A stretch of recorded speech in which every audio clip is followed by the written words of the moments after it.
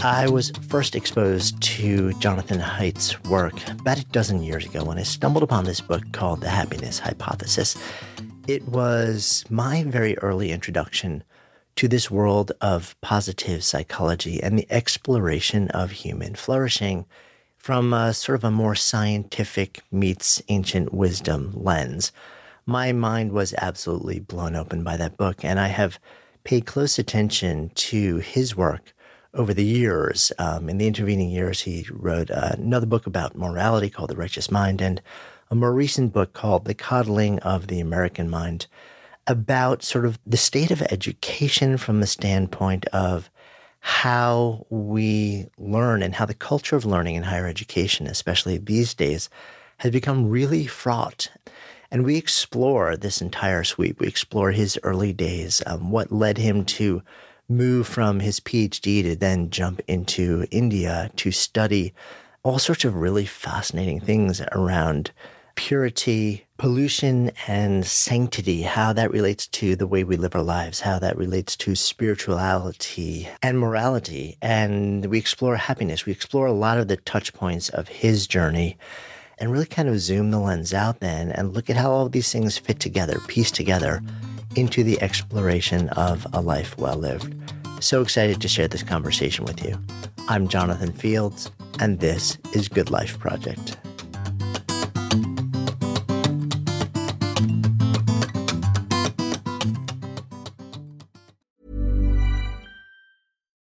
Life is full of what-ifs. Some awesome, like what if AI could fold your laundry?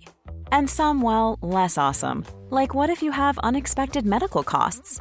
United Healthcare can help get you covered with Health Protector Guard fixed indemnity insurance plans. They supplement your primary plan to help you manage out-of-pocket costs. No deductibles, no enrollment periods, and especially no more what-ifs. Visit uh1.com to find the Health Protector Guard plan for you.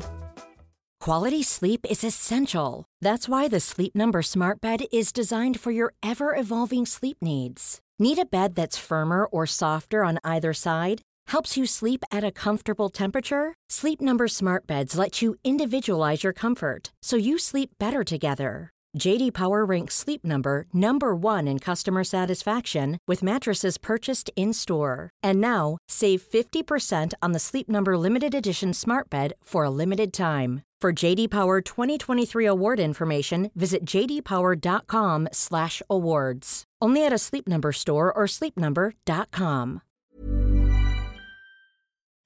Good Life Project is sponsored by LinkedIn Ads. So as a business-to-business marketer, your needs are unique. B2B buying cycles are long and your customers face incredibly complex decisions. So isn't it time you had a marketing platform built specifically for you? LinkedIn Ads empowers marketers with solutions tailored for B2B. Imagine having direct access to 1 billion professionals, including 180 million senior executives and 10 million C-level leaders. With LinkedIn's powerful targeting tools built for B2B, you can drive serious results. LinkedIn Ads generated 2 to 5 times higher return on ad spend than other social platforms in the technology space. We've actually tapped the power of LinkedIn Ads a number of times ourselves, and the campaigns have been really successful. If you're ready to revolutionize your B2B marketing, try LinkedIn Ads with a $100 credit on your next campaign. Terms and conditions apply. Go to linkedin.com/goodlifeproject to claim your credit. That's linkedin.com/goodlifeproject, or just click the link in the show notes. Terms and conditions apply. You end up going to undergrad at Yale. Mm-hmm. You find yourself doing your PhD at UPenn. Mm-hmm. You get out of your grad work, and while a lot of people, the path would be either you try and get a teaching job, or you go into industry. You go to India. Mm-hmm. How does that unfold, and why? So in social psychology, it's not terribly common to do a postdoc, but it's not uncommon. And I finished my PhD in 1992, and it was on moral judgment across cultures.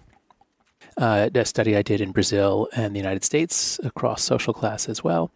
And that was testing a debate. It's like a perfect grad student thing to do. Like there's a debate between two major figures in the field, and I developed the experimental design that was going to disambiguate. It was going to, be the conclusive test between Richard Schwader, a cultural anthropologist, who said that the moral domain is very broad and it varies across cultures, and Elliot Turiel, a psychologist at UC Berkeley, who had argued that there's a kind of a universal moral domain around harm, rights, and justice.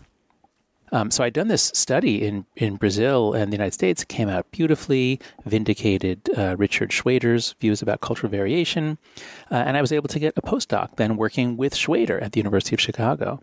While I was there, in those 2 years, in that 2-year federally funded postdoc, I applied for a grant to go to India to continue doing that research, because Brazil isn't that different from the U.S. I mean, on a world scale, whereas India really is. And especially on the topics of purity and pollution, which is what I was beginning to specialize in my graduate days.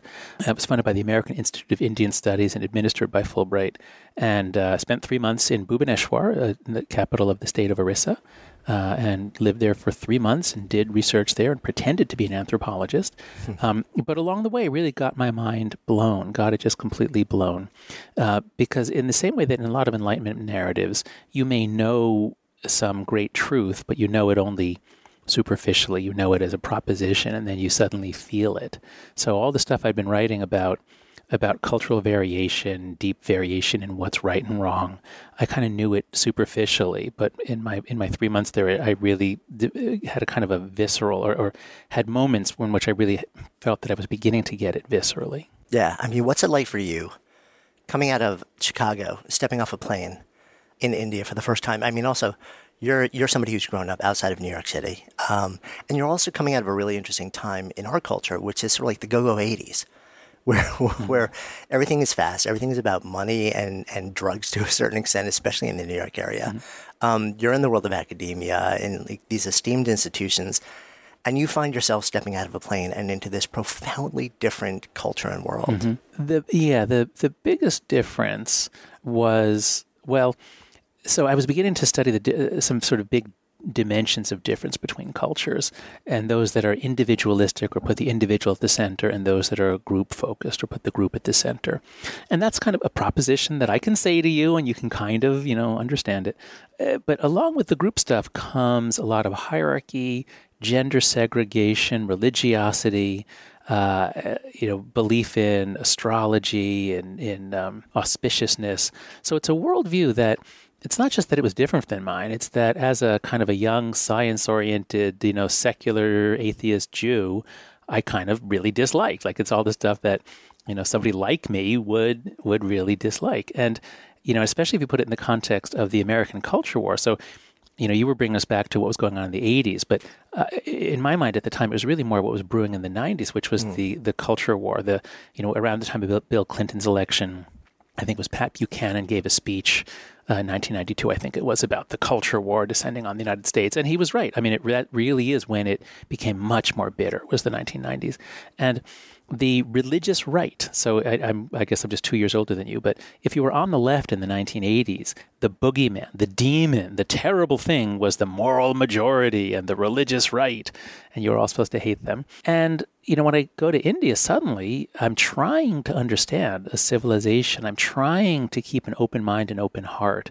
I'm trying to understand it on their terms. And what do they have? Devoutly religious, very gender segregated. They believe in, all kinds of quasi-religious or religious rules of child rearing, so it's in a way it's kind of a social pattern that is resembling many elements of the Christian right in the United States. A tradition. This is not. I mean, India's gigantic and diverse. I don't want to generalize about the whole country, but this was especially in the Old Town. It was a very religious Hindu priestly town. There was a lot of famous temples in Bhubaneswar.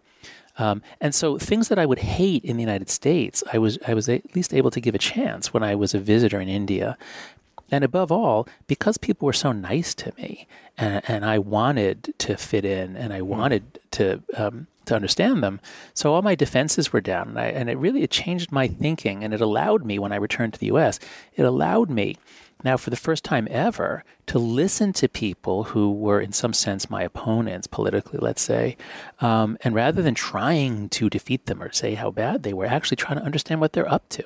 Yeah, I mean, I think that's always one of the most powerful elements of travel to any country, but especially the experience that you had coming back here at that window of time. You also mentioned that you sort of focus on these two areas, pollution and purity. Yes. Tell me more about this. Yeah, let me explain that a bit to your audience, because so there's a lot of research on how morality varies across cultures. And, we can all kind of understand that some places are more hierarchical than others and some are more egalitarian.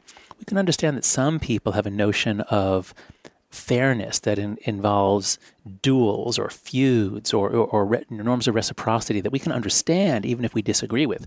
If a Hatfield kills a McCoy, we don't think that a McCoy has a right to kill a Hatfield, but we at least understand the motivation. But where it gets really kind of weird, much harder to understand, is if you read the Hebrew Bible, if you read holy books from other cultures as well, you find a lot of regulation about menstruation, what foods you should eat, skin rashes. So I first read, I had a bar mitzvah when I was 13, obviously, and I became an atheist. By the time I was 14 or 15, I called myself an atheist. And it was only in college at Yale that I read the entire Hebrew Bible. And I was horrified by a lot of the stuff in it. There are beautiful elements in it, but, there's a lot of strange stuff to modern ears, and there's commands for violence and even genocide in places. So that really turned me off. But then as I was studying cultural psychology, what I discovered is that book has a lot of stuff that's very similar to stuff in the laws of Manu in Hinduism, in the Quran. I was reading a lot of anthropological accounts, and most cultures think that morality includes the foods that you eat and how you deal with corpses and menstruation and sex and all this physical stuff. And so that was really the puzzle for me in graduate school, is how do we make sense of this? And it'd be one thing to just say, oh, well, cultures make up weird stuff and they're different. But when cultures make up weird stuff, and that weird stuff is really, really similar across cultures, that's really exciting, because then it's like, for any listeners who know about Carl Jung and his idea of archetypes, I don't want to get all mystical here, but the point is, if you have complex constellations of meaning that recur, that pop up around the world, like witchcraft, like either there really are witches, which I doubt, or there's something about the human mind that invents witchcraft beliefs because of certain recurring patterns of social interaction. And that's what I saw with purity and pollution. There's something about our bodies and our emotions, something related to the emotion of disgust, I believe, that structures a lot of our morality. So that's really what I was studying. Yeah, I mean, it's interesting you bring up the emotion of disgust, right? Because it seems like that is sort of the through line through so much of this. And it's kind of fascinating, too, that, you could probably draw a line between certain cultures and say, well, at some point, if you really trace it back, they were interacting in some way, shape, or form. But it sounds like a lot of what you started to reveal was that, no, in profoundly disparate cultures in all different parts of the world, where there really wasn't any way to trace back a relationship where they could have shared information, you were seeing the exact same patterns. No, that's right. Cultures in sub-Saharan Africa have not had any interaction with cultures in Polynesia or North America in, at least 50,000 years. So no, there's no shared, it's not shared in that way. It must emerge from the human mind. And the human mind, there is a human nature, although there's variations around the world, but there is a human nature. The clearest way I can summarize all that purity and pollution stuff is this, that the human mind structures social space in at least a three-dimensional pattern. And so there's a horizontal dimension of closeness. We all have a sense of who's close and who's distant. Okay. There's a dimension of hierarchy. We all have a sense of who's above and should be shown respect and who's below and owes us respect. So, if you know how to speak French or Spanish, you know that you need to encode that in your verbs. Do you say tu or do you say vous? And we do it in English too, even though we don't have the words. We feel really funny about calling a much older person by first name. We need to show the respect. So we say Mr. Smith as opposed to Bob. So those two dimensions are easy, but here's what I found is that there's really like a third dimension, like a z-axis, which is purity and pollution, which is your degree of physical, spiritual purity or pollution. And it's not as though pollution is like a bad thing necessarily. Everybody has to defecate, and when you defecate, you're polluted. and then you bathe, and then you're clean. And so all the books that talk so much about purity and pollution, it's not like, don't ever be polluted, don't ever defecate, don't have sex, don't give birth, don't die. No, of course, like we're biological creatures. And what appears to be happening is that there's something about our biologicality which we feel is incompatible with our spirituality. Almost every culture has some conception of God or holiness. And so these purity and pollution practices are ways that cultures have devised to regulate our movement on this third dimension. If you're going to pray, and you should have contact with God, you just have to prepare your body first. Be sure that you're eating ritually pure foods before you do it. Be sure that you've bathed in the proper way, and then go greet God. But don't greet him while you're, in fact, there are lists. You should not even think of the word of God while you are eating, or having sex or coming from a cremation ground. So something about the human mind just seems to need to keep sanctity and biologicality separated. Yeah, and it seems like the way you're describing it really is tied to almost a sense of worthiness of spiritual devotion. I'm curious whether you widened the lens and said, okay, are there cultures that we can look at where there isn't a strong sense of devotion, of spiritual devotion, and do these same things around purity and pollution exist? Do these same practices and beliefs? Yeah, so there are, I try to take a dynamic view of culture in which you have to understand, the last several hundred years, you have to understand the physical ecology, even the weather, and all sorts of things, but they're all in flux decade by decade and generation after generation. And so one trend that we see as any society gets wealthy and modern is that this purity and pollution stuff fades out. And also the hierarchy stuff tends to minimize, but the purity and pollution stuff just fades out. And so if you look, I have a section somewhere on my shelf here of books of advice books for young men from the Victorian era, and they always have a chapter on masturbation and how bad it is, and spiritual pollution and all that. And then by the 1930s, that stuff begins to disappear. So as cultures get modern and secular, they embrace more scientific, rational methods. A lot of this stuff disappears. But here's the really cool thing: it doesn't really disappear. It still will pop up in odd ways. And so you can see this if you look at any sort of modern ritual. So there's a deep spiritual emptiness that tends to go along with modernity. People have been writing about this since the Industrial Revolution. So Ferdinand Tönnies wrote, what's it called? Anyway, he developed these terms Gemeinschaft and Gesellschaft about the two different ways of organizing societies. But a lot of the 19th century sociologists noted that as in cities, as people are getting richer and more sophisticated, there's a spiritual emptiness, and they try to fill it with other things. So if you look at modern rituals, look at Burning Man or any other kind of ritual that people create, they tend to make it up in ways that are really recognizably ancient, like making something sacred, developing norms and taboos, circling around the object, the use of fire. So anyway, that's the sort of stuff that just really fascinated me early in my career, and it just set me up to later move into politics. Yeah, and you brought up the idea of taboos also, which was sort of spinning in my head, because if you have it, is that almost the opposite of purity and pollution, is of these devotional practices where, and then the context of what's happening in modern society, the last, I guess, 10 to 20 years, we have seen the running or fleeing of people from organized religion and the increase of the, quote, nuns, the non-affiliated people. Right, who call themselves spiritual but not religious. Right, exactly. Yeah. How does taboo play into this whole dynamic? So taboo is the Polynesian word. I believe it refers originally to certain things are taboo or tapu to you because if you're in this tribe or this clan, you should not eat this animal. That is taboo to you. So it's ritual prohibitions, and they can apply to who you can have sex with, what you can eat. But the general concept is the idea that if you do something really bad will happen. It's not physical, it's not material, it's something hard to describe.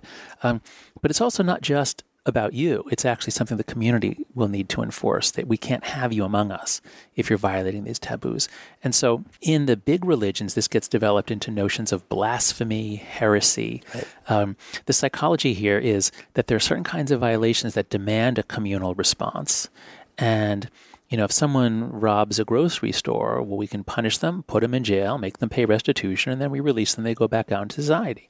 But if somebody killed one of their parents and then ate the body, like there's nothing. I mean, you are a monster. You are so far beyond. You are violating so many taboos, and we could add some other ones, which I won't. But it's about who's a monster, who's beyond, who must be cast out, ostracized, drummed out of our community.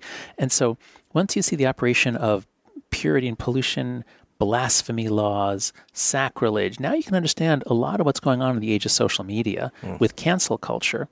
There's this ancient urge. Somebody has transgressed our most sacred values. They're out. They're dead to us. Nobody should talk. Oh, you talk to him? You're out. You're canceled. So canceling, blasphemy, all these things are contagious.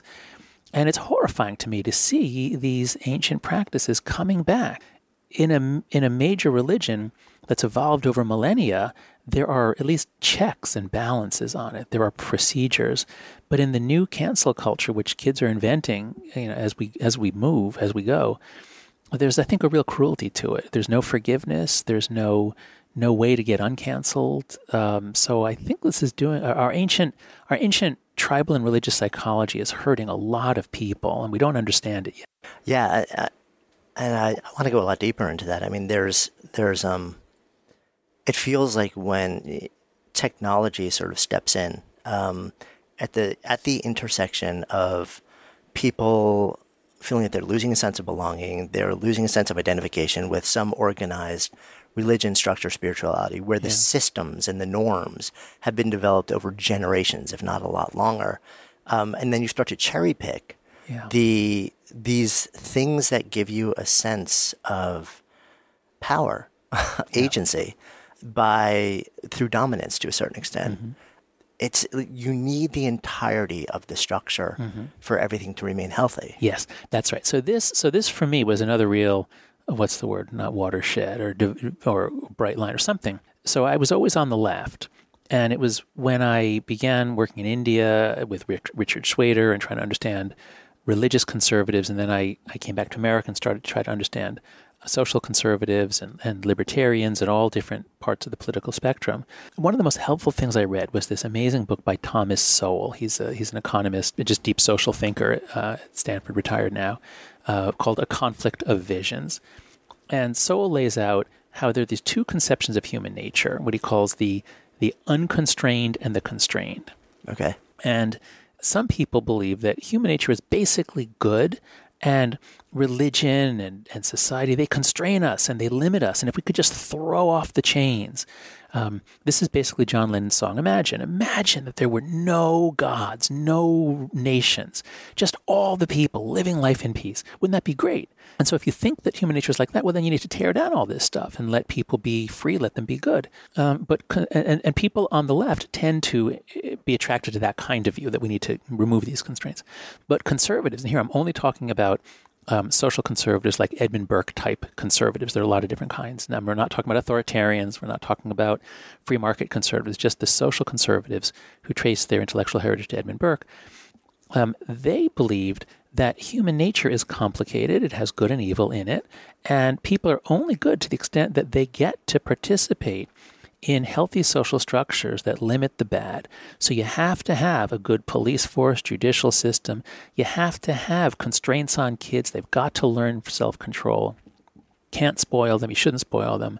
You need to raise them to develop virtues, because if you don't, they're going to turn out to be little monsters.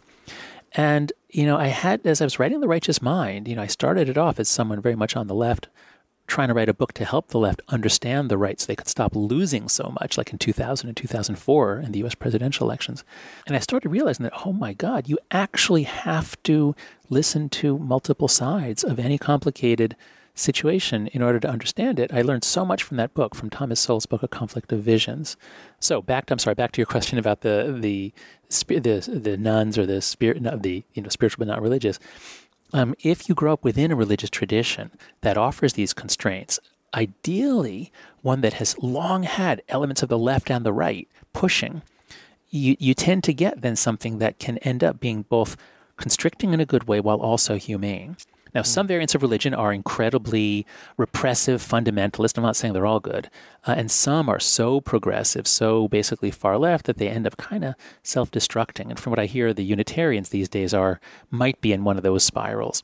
So a balanced religion is a beautiful thing.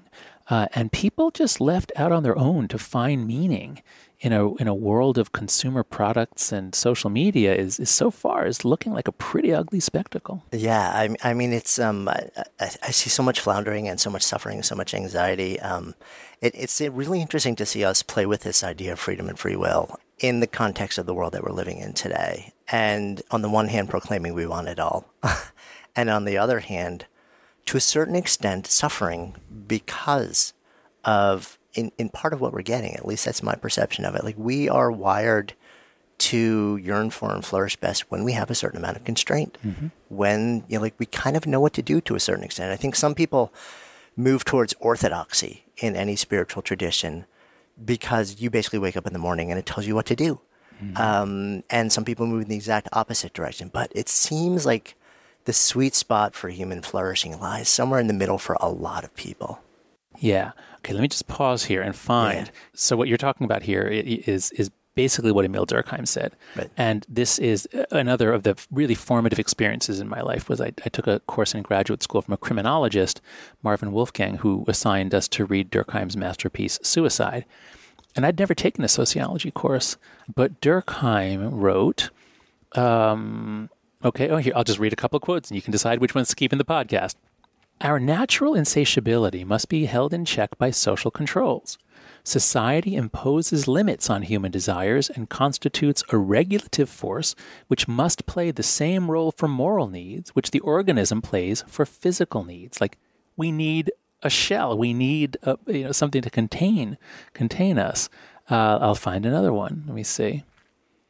So Durkheim talks a lot about the way that people benefit from having limits, and people who have no limits tend to have a higher suicide rate. So he writes, poverty protects against suicide because it is a restraint in itself. Wealth, on the other hand, by the power it bestows, deceives us into believing that we depend on ourselves only. He finds also that people who are married have a lower suicide rate, people who are religious, in times of war, people have a lower suicide rate. So it's from Durkheim that I learned that while we yearn for freedom, we actually need some degree of constraint. And that is an essential part of a recipe for a happy and flourishing life. And that certainly felt strange to me coming at it from the left, although any social conservative would say, well, duh, of course. Since 2013, Bombas has donated over 100 million socks, underwear, and T-shirts to those facing homelessness. If we counted those on air, this ad would last over 1,157 days. But if we counted the time it takes to make a donation possible, it would take just a few clicks. Because every time you make a purchase, Bombas donates an item to someone who needs it. Go to bombas.com/ACAST and use code ACAST for 20% off your first purchase. That's bombas.com/ACAST, code ACAST. This is Paige, the co-host of Giggly Squad, and I want to tell you about a company that I've been loving, Olive & June. Olive & June gives you everything that you need for a salon-quality manicure in one box. And if you break it down, it really comes out to $2 a manicure, which is absolutely insane. It's also so easy to get salon-worthy nails at home with Olive & June. The difference between how your nails used to look when you did them yourself and now with the Mani system is a complete game changer. The best thing about Olive & June, too, is it's a quick dry. Dries in about 1 minute, lasts for 5 days, and full coverage in up to 1 to 2 coats. Visit oliveandjune.com/perfectmani20 for 20% off your first system. That's oliveandjune.com/perfectmani20 for 20% off your first system. Good Life Project is sponsored by LinkedIn Ads. So as a business-to-business marketer, your needs are unique. B2B buying cycles are long and your customers face incredibly complex decisions. So isn't it time you had a marketing platform built specifically for you? LinkedIn Ads empowers marketers with solutions tailored for B2B. Imagine having direct access to 1 billion professionals, including 180 million senior executives and 10 million C-level leaders. With LinkedIn's powerful targeting tools built for B2B, you can drive serious results. LinkedIn ads generated 2 to 5 times higher return on ad spend than other social platforms in the technology space. We've actually tapped the power of LinkedIn ads a number of times ourselves, and the campaigns have been really successful. If you're ready to revolutionize your B2B marketing, try LinkedIn ads with a $100 credit on your next campaign. Terms and conditions apply. Go to linkedin.com/goodlifeproject to claim your credit. That's linkedin.com/goodlifeproject, or just click the link in the show notes. Terms and conditions apply.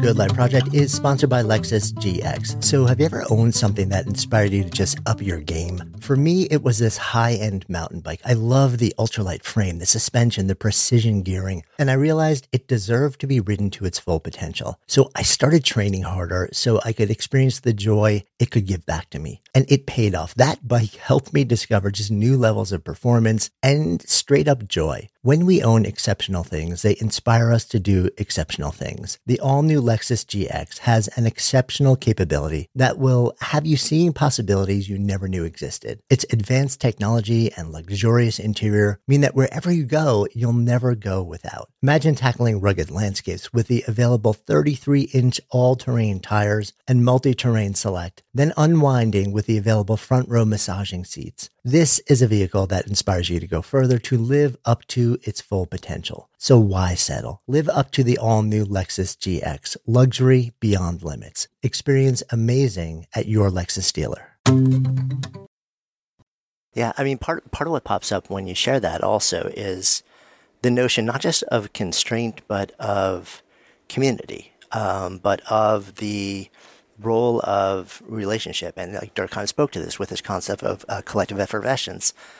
You speak to it in your first book, The Happiness Hypothesis, when you talk about happiness being a function of the between rather than just the within. Mm-hmm. Tell me a little bit more about that. So my first book, it began, The Happiness Hypothesis began when I was teaching Psych 101 at the University of Virginia. And in teaching Psych 101, I would use quotes from the ancients to illustrate psychological principles. And I thought if I don't get tenure, because it was actually pretty iffy, if I don't get tenure, I'm not going to just transfer to a third-rate school. I'm going to quit the academy and I'm going to try to just write books. And, maybe let me try to write up these lectures. Let me try to collect all this ancient wisdom. Let's see, did the ancients really know a lot about psychology? I mean, they were just horrible at biology and physics. There's nothing we should read from the ancients about biology and physics. But it turns out they knew a lot about consciousness and about relationships. I did get tenure, just barely, but I did get tenure at UVA, and I decided to go ahead and write the book. And originally, it was just going to be, the original title of the book was 12 Great Truths, Insights into Mind and Heart from Modern Cultures and from Ancient Societies and Modern Science, something like that. And I got a contract for the book, and I started writing it, and I was running out of time, and so I changed the title to 10 Great Truths, Insights into Mind and Heart. It's an old Mel Brooks joke for those who are older listening to this. And then the publishers changed the title to The Happiness Hypothesis. And at first, I kind of objected because I didn't know what the happiness hypothesis was. I didn't have one when I was writing the book. But as I was revising the book, it became clear that there actually are a couple of hypotheses about happiness that are widely talked about and that can actually form a framework for understanding. So the first hypothesis is we're happy when we get what we want. We strive for things, we get them, we're happy. But we all know that that's not true, or rather, the happiness we get is amazingly fleeting. People have often commented on this. You strive for something for a long time, you achieve it, and you feel great for, minutes or hours, maybe a day or two. But a week later, it's like it never happened often. Right. So the second hypothesis is happiness comes from within. Don't look for it from outside. Try to get yourself right in your soul. And, meditate, live purely. So Buddha, many of the Eastern religions counsel non-attachment. Do your work the same, whether you achieve success or failure, just do your work. And that's better. That's a better hypothesis. But by the end of the book, what I realized is that there is a thread running through all the chapters. It wasn't just a bunch of unrelated ideas. And the thread was that we flourish when we are bound in to certain things, when we are connected in a certain way. And so, as Freud said, happiness or mental health is, he said, Leben und Arbeiten, so love and work. If you can love and work well, you're healthy. So the formula I came to at the end of the book is flourishing, or the greatest happiness comes from between. It comes from getting the right relationships between in three ways. Between yourself and others, you have to be embedded in social relationships, friendships, family. Yourself and your work, you have to have a sense that what you do matters, that you are doing something useful, and that you gain the respect and prestige therefrom. And yourself and something larger than yourself. And traditionally that was religion and a sense of connection to the sacred. But it can be part of any noble effort, just a sense that you are part of something larger. We need that. We evolved that way.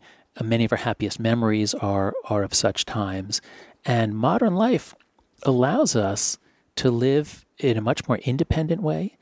So the metaphor that kept coming to me is that we evolved kind of like bees. Bees are hive creatures. They didn't evolve as individual organisms. They evolved as hives.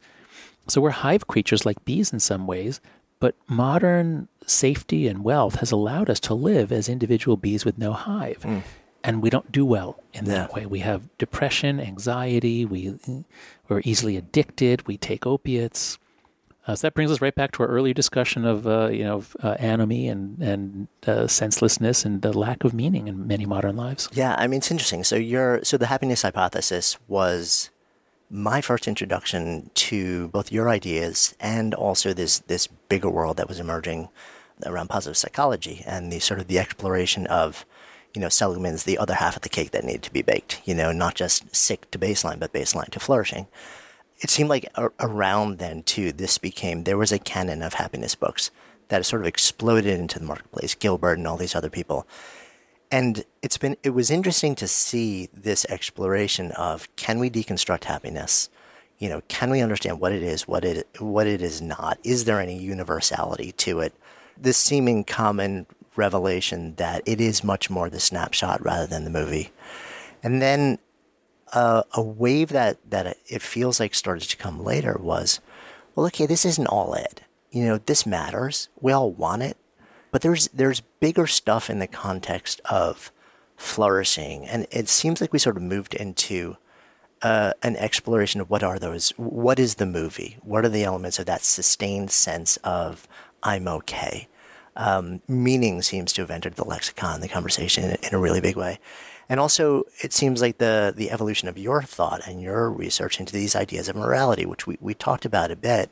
You developed this theory of morality, 5 foundations, which eventually you distilled and added into these 6 sort of core elements. Where do you see the relationship between morality and a life well lived? Let me think of an answer to that. But before I answer that, I'd love to ask you, what have you found? What are the best ideas? What have you, you've been talking to people about this for as long as I have, I think. How would you convey a formula, or not a formula, but what are the characteristics of a flourishing life? Yeah, and qualifying it by saying I am very much along the road with everyone else. Meaning seems to be a point that I keep returning to. Meaningfulness, a sense of purpose in life, a sense of meaningfulness in life. Completely agree with your sort of where you came to at the end of the happiness hypothesis is that us in relation to ... is really important. John Cacioppo wrote so much in his research around loneliness and what happens when we don't have that sense of belonging. So I think it's sort of 3 things. It's connection. It's a meaningful, purposeful contribution.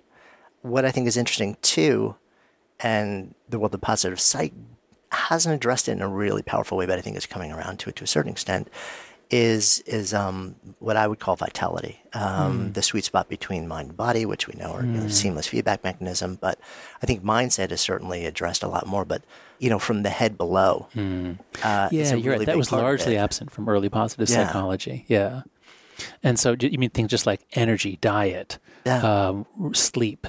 Yeah, and what's interesting is, you've done so much work in the ancient wisdom traditions. When you look at, for example, the 8-limb path of Ashtanga Yoga, right? In this country, we tend to practice the first few limbs, asana, being the most, that basically almost everybody stops at that, the physical movement part of it. But when you look at what was the original intention of that, when this path was created so long ago, and this goes back to your original exploration of purification and pollution, right? This was about purifying and strengthening the body so that we could sit in the pursuit of the outer limbs, the more esoteric, the more ethereal, for longer windows of time.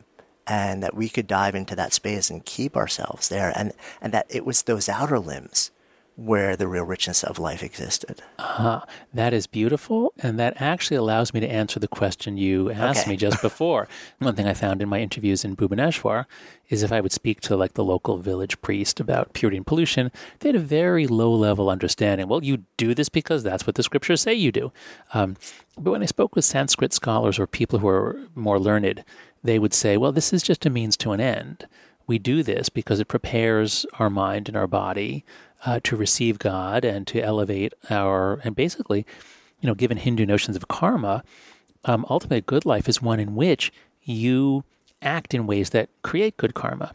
A good life is not just one in which you have pleasures. It's not just one in which you are good to your family members. It's one in which you have you consistently act in such a good way that you generate good karma. You're reincarnated on a higher level. So Hindu notions are certainly about all this that we're doing, even down to the purity and pollution, physical food stuff, is ultimately in the service of your spiritual advancement. And that's a good life, a life on this earth, on this polluted, degraded earth, as many cultures have thought that we are in the sublunary world, below the moon where everything's polluted and not like out there among the stars where the gods are, that we have a brief time on this earth. And if you live in a good way, either you'll be reincarnated at a higher level or you'll escape from reincarnation. But so many of these religions have an idea that everything we do should be aimed towards our spiritual advancement, and that is a good life. The word happiness we think of in America, and this really came up in the early positive psych work, we think of happiness as like, I'm happy, it's a mood, I'm feeling good. But there was an awareness even in those early days that the word happiness used to mean like happy fortunate circumstance, like life, liberty, and the pursuit of happiness. It didn't mean the pursuit of feeling joyful. It meant the pursuit of positive, pursuit of living in a good way with plenty of resources and happy. Good fortune. Good fortune. Good fortune. That's right. Yeah. Happiness was more about good fortune. So yes, that was sort of always my role in the early positive psychology. I was studying moral elevation and some specific moral emotions, but it was also always to be the guy who says, now, the good life also includes living a moral life, a virtuous life, and that morality isn't just something that you get to make up. It's something that has to emerge within a community, and we do better in a community that has a sense of moral standards. And of course, the definition of a community with no moral standards is anomy, normlessness, as Durkheim put it. So there you go. Is that a good answer? That works for me. And I'm really curious also, like as you're working through this, sharing that you came to a place of atheism pretty early in life. Yeah. As you're moving through all this research and these experiences and seeing over and over and over this sense of being part of a larger spiritual system, being critical to, in some way, shape, or form, however you define a life well lived, and you on an individual basis are saying to yourself, I'm not really a part of that. And maybe I'm making an assumption there on how you would define atheism. How do you square that? Yeah. Well, if happiness comes from between, and I was never able to believe in God. I mean, before my bar mitzvah, I wasn't an atheist. I was, I didn't think about God much, but I was willing to believe that there was one. But by 15, I was always a science kid, and I, just thought it made no sense in the creation of the world and all the different religions. So by kind of rationalist means, I became an atheist. And as I've gone on in life, and I think developed a more nuanced view of religion, that it has many benefits and also some drawbacks. You're right to say that I'm sort of like on the outside looking in. And actually, it's been a great pleasure to me that many people, many evangelical Christians and Mormons and Reformed Jews have taken the righteous mind and used it in their sermons. They've reached out to me. I've spoken on many radio shows. And I love that. And I'm always treated very respectfully as like an atheist who, is not bashing religion and is a naturalist. And I think one of the lines that got the most applause was when I talked about the God-shaped hole in all of our hearts. And that's a phrase, I think it's a paraphrase from, I think it's Pascal, who said something like that. And I gave a talk at the committee, or I forget what, CCCU, Convention of Christian Colleges and Universities. And I said, you're right. There is a God-shaped hole in all of our hearts. And I think it got there from natural selection. You think it got there because God made us. We can disagree on that and still talk about how are we going to raise kids at a time when this hole feels empty and is really harming a generation. We don't have to agree on the origin of it. We just have to agree that it's there. So I think I've learned a lot from talking with people in various spiritual traditions. I don't feel any emptiness in my life because I am so deeply engaged in my research. I love what I do. I've got a great job here at New York University. I've got complete job security. I've got a wonderful family. My son's going to be bar mitzvahed in 9 days, 10 days. So I'm doing pretty well on the between front. But is that an answer? Yeah, no, and part of it is this, the notion is that it is on the in-between on multiple levels, I guess. Yeah. But maybe part of the idea here is also that you don't have to check every box there. I think that's right. No, you don't. That's right. There are many paths to flourishing. Someone who had very little connection to love or work is not going to feel satisfied, although people are variable and there may be certain psychological diagnoses or conditions of people who are not as socially needy. But for most sort of neurotypical, normal people, yeah, they would need lots of betweens, but not everyone necessarily. Yeah. I brought up the word meaning and meaningfulness. Where do you feel that fits into this idea of human flourishing? So an interesting idea in positive psychology was the difference between how happy are you? Add up all the moments of happiness. And this was, I think, Dan Kahneman's original idea. You look at the amount of happiness below the line, like you graph out your happiness, and the more happiness you have over the course of your years, summed up, the happier your life was. But I believe Kahneman, changed his mind, or at least added a lot of nuance, because there's another school which says, no, you don't just want total number of units of happiness. You want a good story. And most people, and I would ask my students this at UVA all the time, most people, if you show them various plots of a life, some of which clearly have more happy moments by far, but others have a better narrative arc with some real downs, even some tragedies, but they end on an up. They end high. Most people would prefer that. So we experience our lives in the moment, but we also make sense of them retrospectively and looking ahead to the future. Neither one is right or wrong. We do this in multiple ways. One thing that I think is now becoming very clear, and this, if we have time to talk about the coddling of the American mind, is that if you give your kids too many moments of happiness and not enough struggle or difficulty or setback or failure or exclusion or teasing or anything else, that actually you're changing them in such a way that they will find it harder to find happiness as adults. They'll be more fragile, more anxious, and more depressed. So life should not be an attempt to maximize the units of happiness. It should be an effort, especially early in life, it should be an effort to maximize the degree to which you are strong and smart. And then we can send you out in the world and you'll make your way and you'll make a difference. Yeah, which really brings us to your most recent work, a lot of your exploration in your most recent book. And a lot of it is rooted in this concept of fragility and being anti-fragile, safetyism, and an approach to sort of, I think, raising maybe the, Gen Z, I guess, is where a lot of the focus is, and a real shift in the way that we're raising kids, at least in the United States. I think it's different probably in different cultures, and what the effect of that is now having on a society-wide level. Yeah. So let's make it into a detective story. And let's say, like just as if there was an outbreak of Ebola or AIDS, and you'd have a lot of medical detectives saying, what is this? Where did it come from? How does it spread? Well, in the same way, in the psychological realm, around 2012, we see a very large increase in rates of depression and anxiety for teenage girls.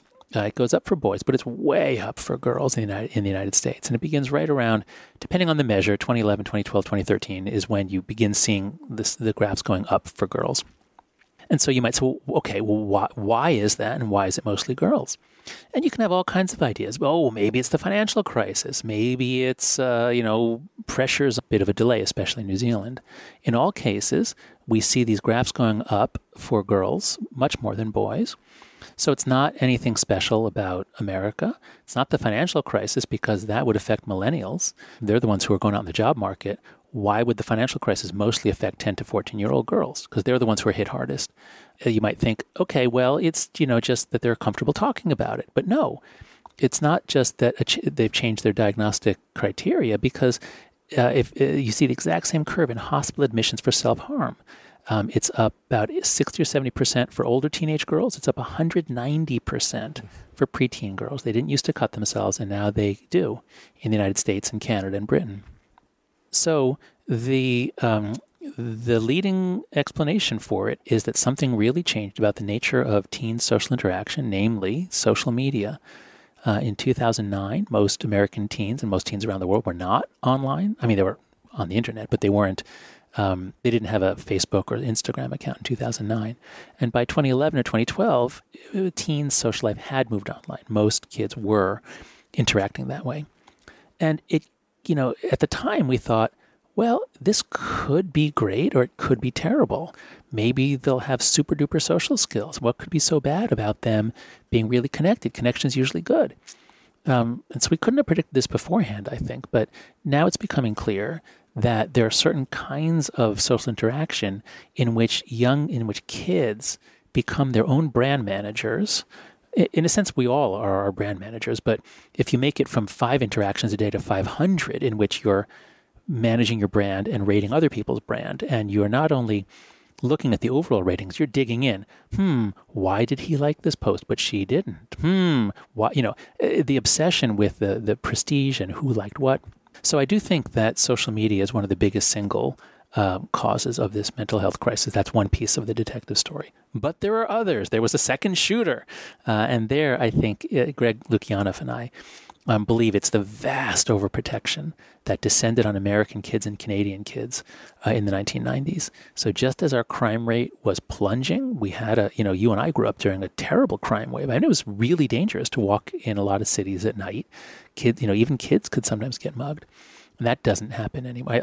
Here we are. We're sitting here in Greenwich Village, New York City. I just sent my daughter my 9-year-old daughter out to the store this morning early to go buy groceries. My wife can walk around late at night. America's been really safe in terms of crime for a long time, but we freaked out about child abduction, and we've stopped giving kids the independence they need to practice adult skills. So sorry, I'm lecturing here because this is what the whole book is about. I've been talking about it so much. But the point is that kids need to struggle and have lots of setbacks in order to develop normal human skills. We learn from experience better than from lectures. And we basically stopped letting kids grow in the 1990s, or to be more responsible about it. We greatly cut back on their experiences of unsupervised time, which included unsupervised failures and conflicts. And that weakened them. And then the same kids, this is Gen Z we're talking about, kids born in 1996 and later, these same kids who were deprived the normal toughening experience of childhood, they got on social media in middle school because that's when it came out, and I think it's that 1-2 punch, overprotection and too early social media. Those are the two main causes of the epidemic of anxiety and depression, I think. I can't be sure, but based on what we review in the book, this we think is the most likely explanation. Right. So these two things come together. And now this generation is also starting to enter higher education. Mm-hmm. Oh, no, but they started to enter universities in 2014. Right. So we're a couple years into this now. Now they're starting to enter corporations. They're starting to enter the work world. Right. So what happens when you take somebody who's grown up in this way, and first they enter higher education, and then and without having, I guess, what you would describe as a fully formed immune system where they can actually exist in a world where ideas are exchanged that are maybe profoundly contrary to what they believe is right. And whereas that same exchange a generation ago would have landed in one particular way, it seems to be it's landing in a very different way now. That's right. So let's try to work through the case of jokes and humor. It's something I haven't really done in a conversation before. But let's try to work through the case of jokes. So, I think kids like to make jokes. They tease. And when I was a professor at the University of Virginia, the students loved to make jokes. They often loved to make jokes about sex. They were really interested in humor and sex and jokes about sex. And not that as a professor, you can't really, you can only hint at them. You can, as you're presenting lecture material, there might be some sexual connotation or something that you could maybe hint at and get a big laugh. And so humor used to be a part of social interaction. And of course, it's a really valuable part of human social interaction. And it surely was the case that sometimes people were offended by a joke that a professor told or that a fellow student told. And until 2014, you could be offended at a joke and that could be the end of it. Sometimes you'll hear jokes that you think are offensive. And this especially happens if maybe you're at a family gathering and somebody who's from a previous generation, old men tell jokes that were appropriate 40 years ago, but that would seem inappropriate today. And it was possible to hear a joke from Uncle Charlie and to say, oh my God, Uncle Charlie, you are such a retrograde. You are so behind the times. And that's the end of it. You just leave it at that.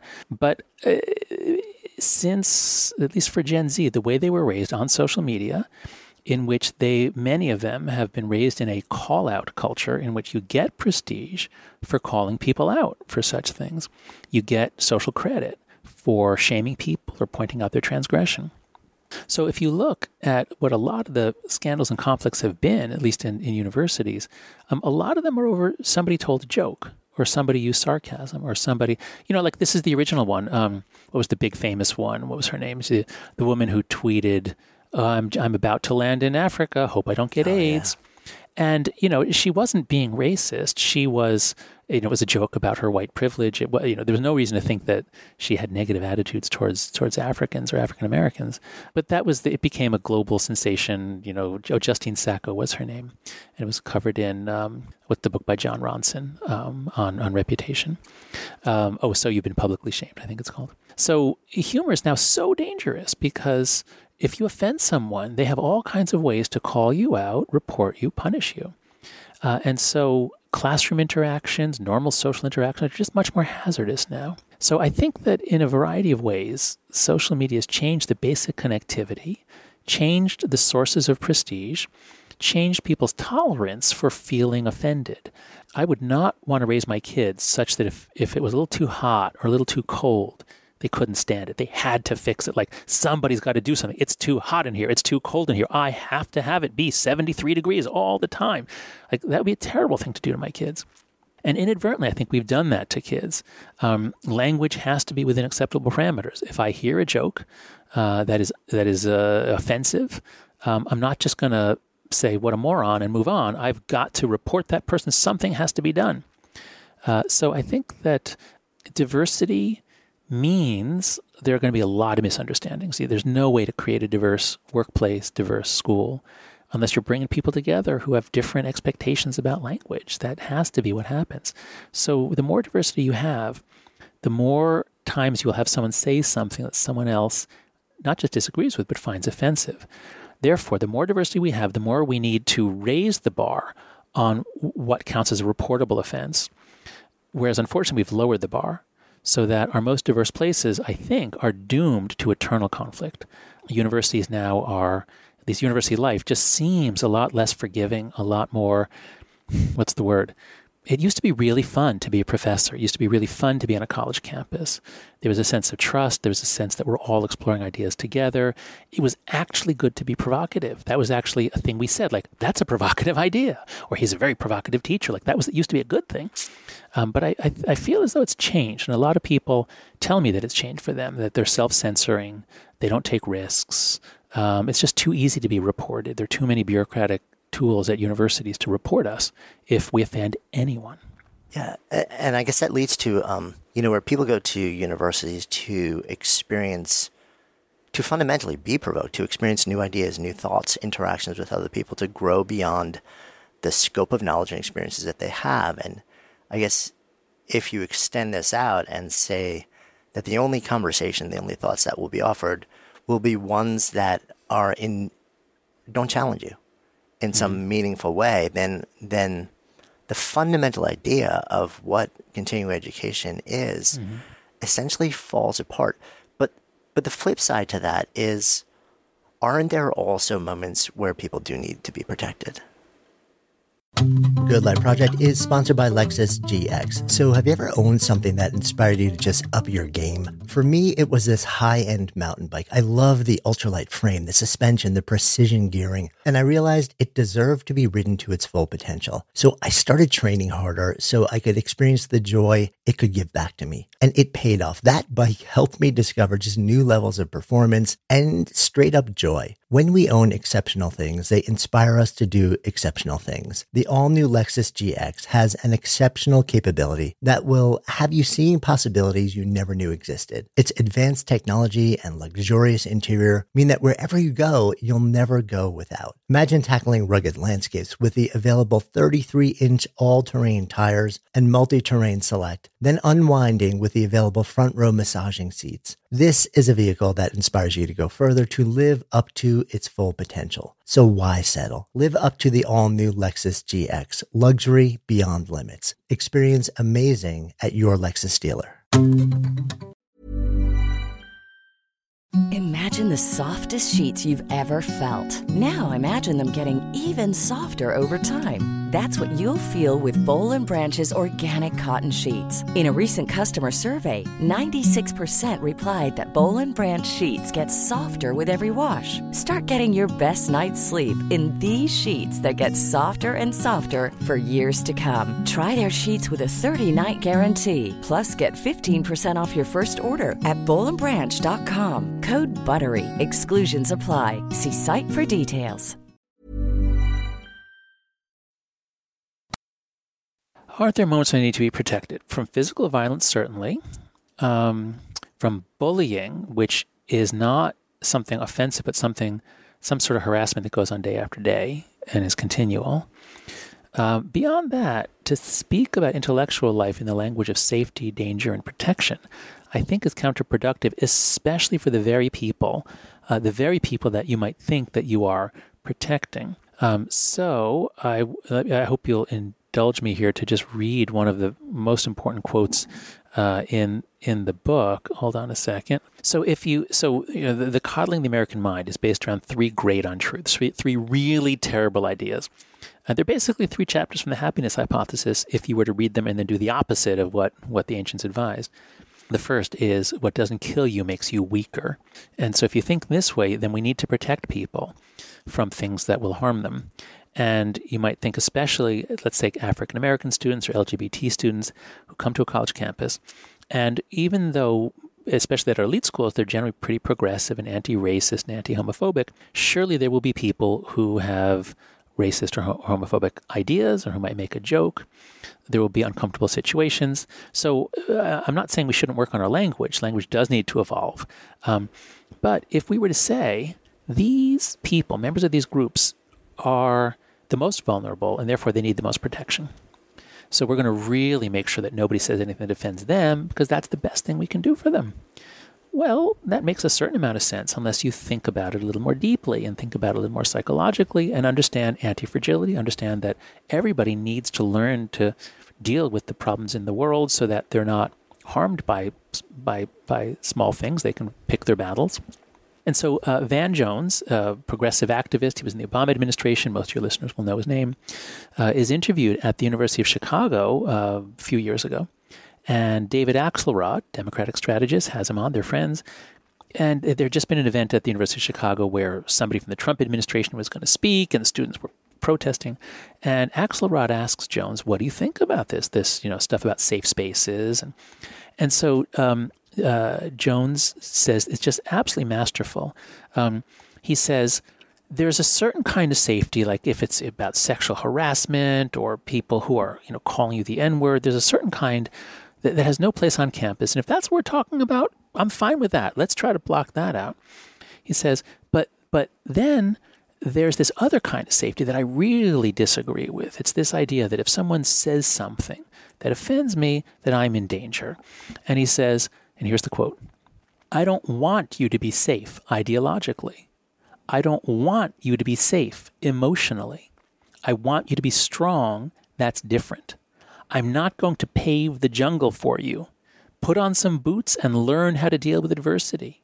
I'm not going to take all the weights out of the gym. That's the whole point of the gym. This is the gym." And he talks about how on a college campus is just the best possible place to prepare for a world in which not everybody holds your political views. And, and he says there's a certain kind of progressive activist that comes out of these places that is basically obnoxious, that goes out into the world and doesn't win people over if this person offends people who otherwise could be brought to progressive causes. So, I'm with Van Jones and many others who've pointed out that, you might think you're protecting people, but you got to really think it through. Sometimes short-term protection is long-term weakening. Yeah, it's really focusing on strength as a goal rather than safety. Exactly. That's right. This is the big challenge. It's really hard to find the truth, and we need to be training college students with skills to find the truth. It's really hard to go out into a world that isn't going to be perfectly safe and caring and loving, and we need to be raising kids who are a little stronger and tougher and able to go out there and thrive nonetheless. Yeah, and it occurs to me also, looping in the idea of call-out culture and try a lot of these conversations. Let's say we agree that we need to have these conversations. There are certain things you should be protected from. There are certain things which are not appropriate. There are other things which are on the edge, but we need to kind of learn how to become anti-fragile around them. Mm-hmm. The way to do that is not through big social public discourse where you type something into your device. Oh, God. The way to do that is say, hey, listen, this wasn't cool with me. Like, can we sit down one-to-one or in a small group and actually, can we talk about this? Let me go you one better. Yes, that's the right approach. Don't do it publicly. Don't do the public shaming. That's a way to get yourself prestige, but it's not going to win someone over. It's going to make you an enemy for life. It's going to make your cause an enemy for life. So I'll go you one better.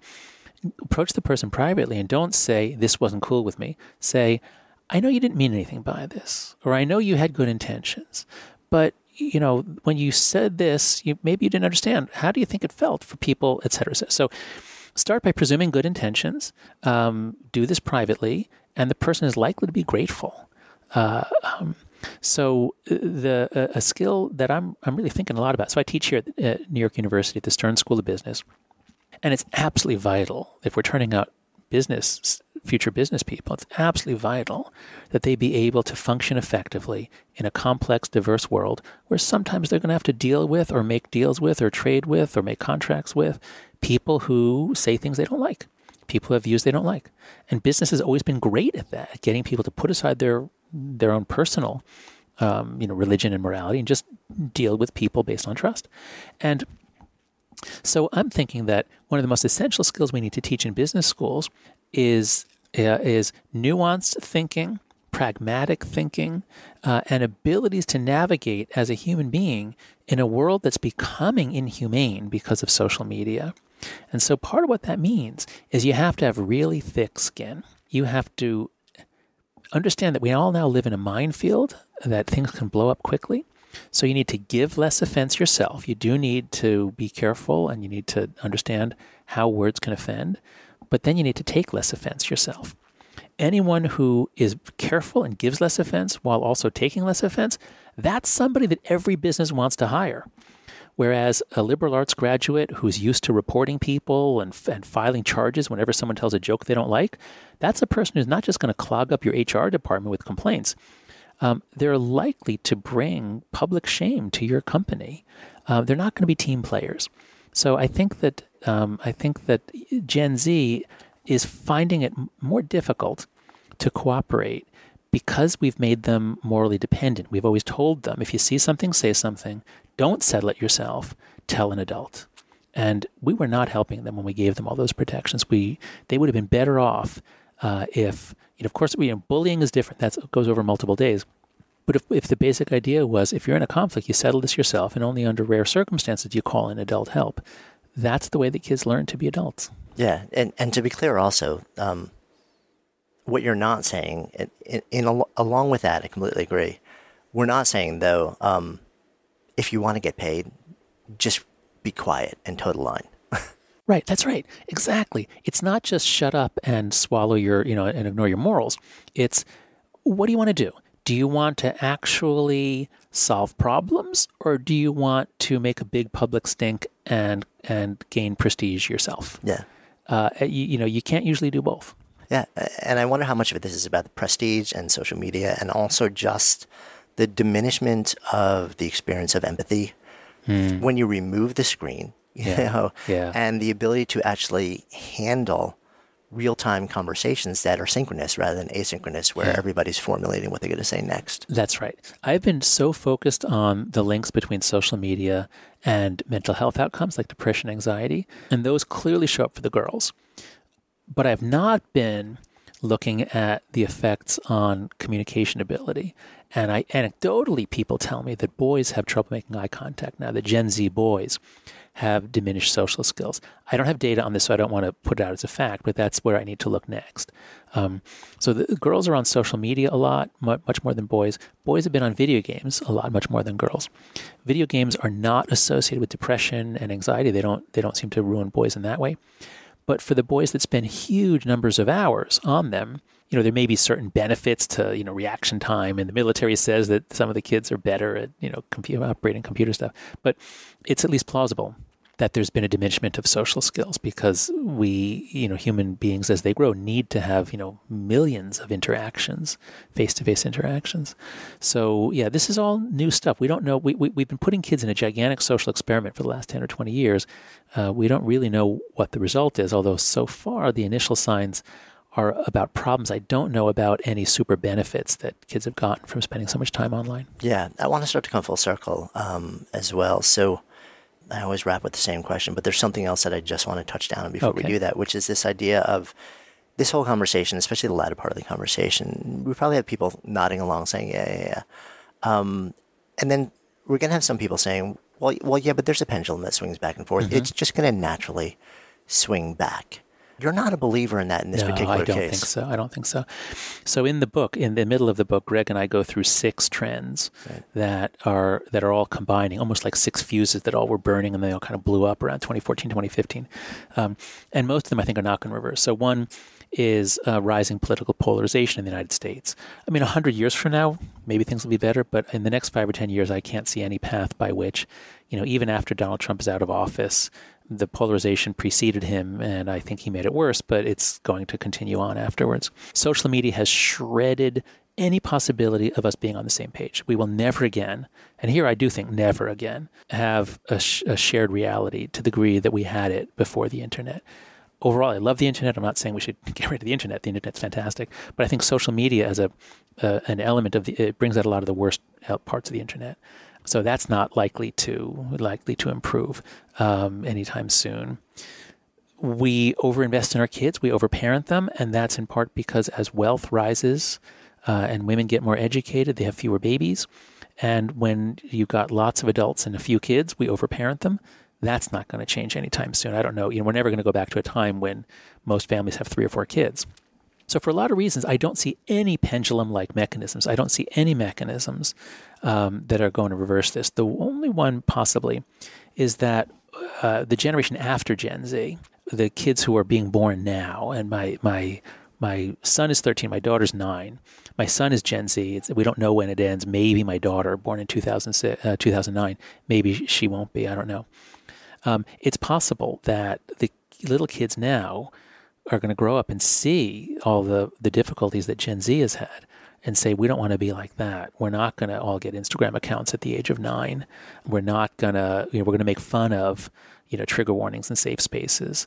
So that's one hope that the kids themselves will see what's happening. And even, Gen Z, what I find is that they're not in denial. Like when I talk with them, or I ask, after I give a talk, I ask them to sign a vote on whether this diagnosis was correct, even though it's kind of insulting to their generation. And they overwhelmingly say, yes, we're having these problems.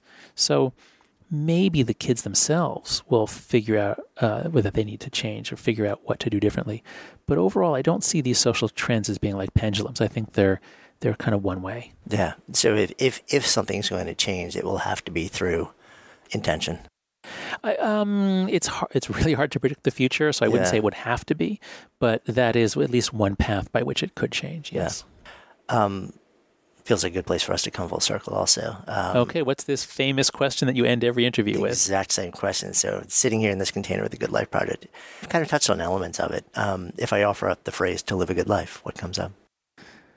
To live a good life. So I guess I would start with bird gotta fly, fish gotta swim. And this is, I think, the capabilities approach, Martha Nussbaum and a few other philosophers. So fish gotta fly, bird gotta swim, human gotta what? Human gotta do something. So if we can answer that, that would be one approach to answering your question. Human gotta what?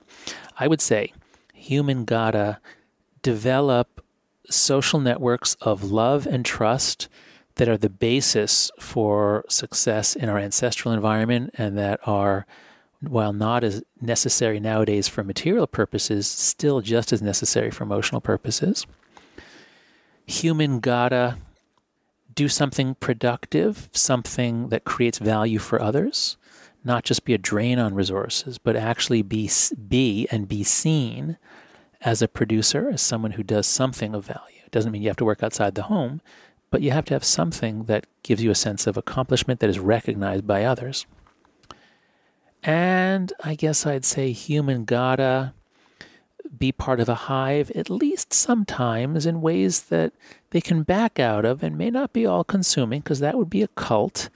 But human gotta be part of something larger than themselves. So actually, what I've just done is basically just say happiness comes from between. You got to get the right relationship between yourself and others, yourself and your work, and yourself and something larger than yourself. I guess that is my answer to any question about flourishing.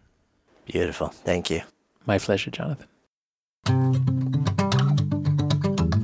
Thank you so much for listening, and thanks also to our fantastic sponsors who help make this show possible. You can check them out in the links we have included in today's show notes. And while you're at it, if you've ever asked yourself, what should I do with my life? We have created a really cool online assessment that will help you discover the source code for the work that you're here to do. You can find it at sparketype.com. That's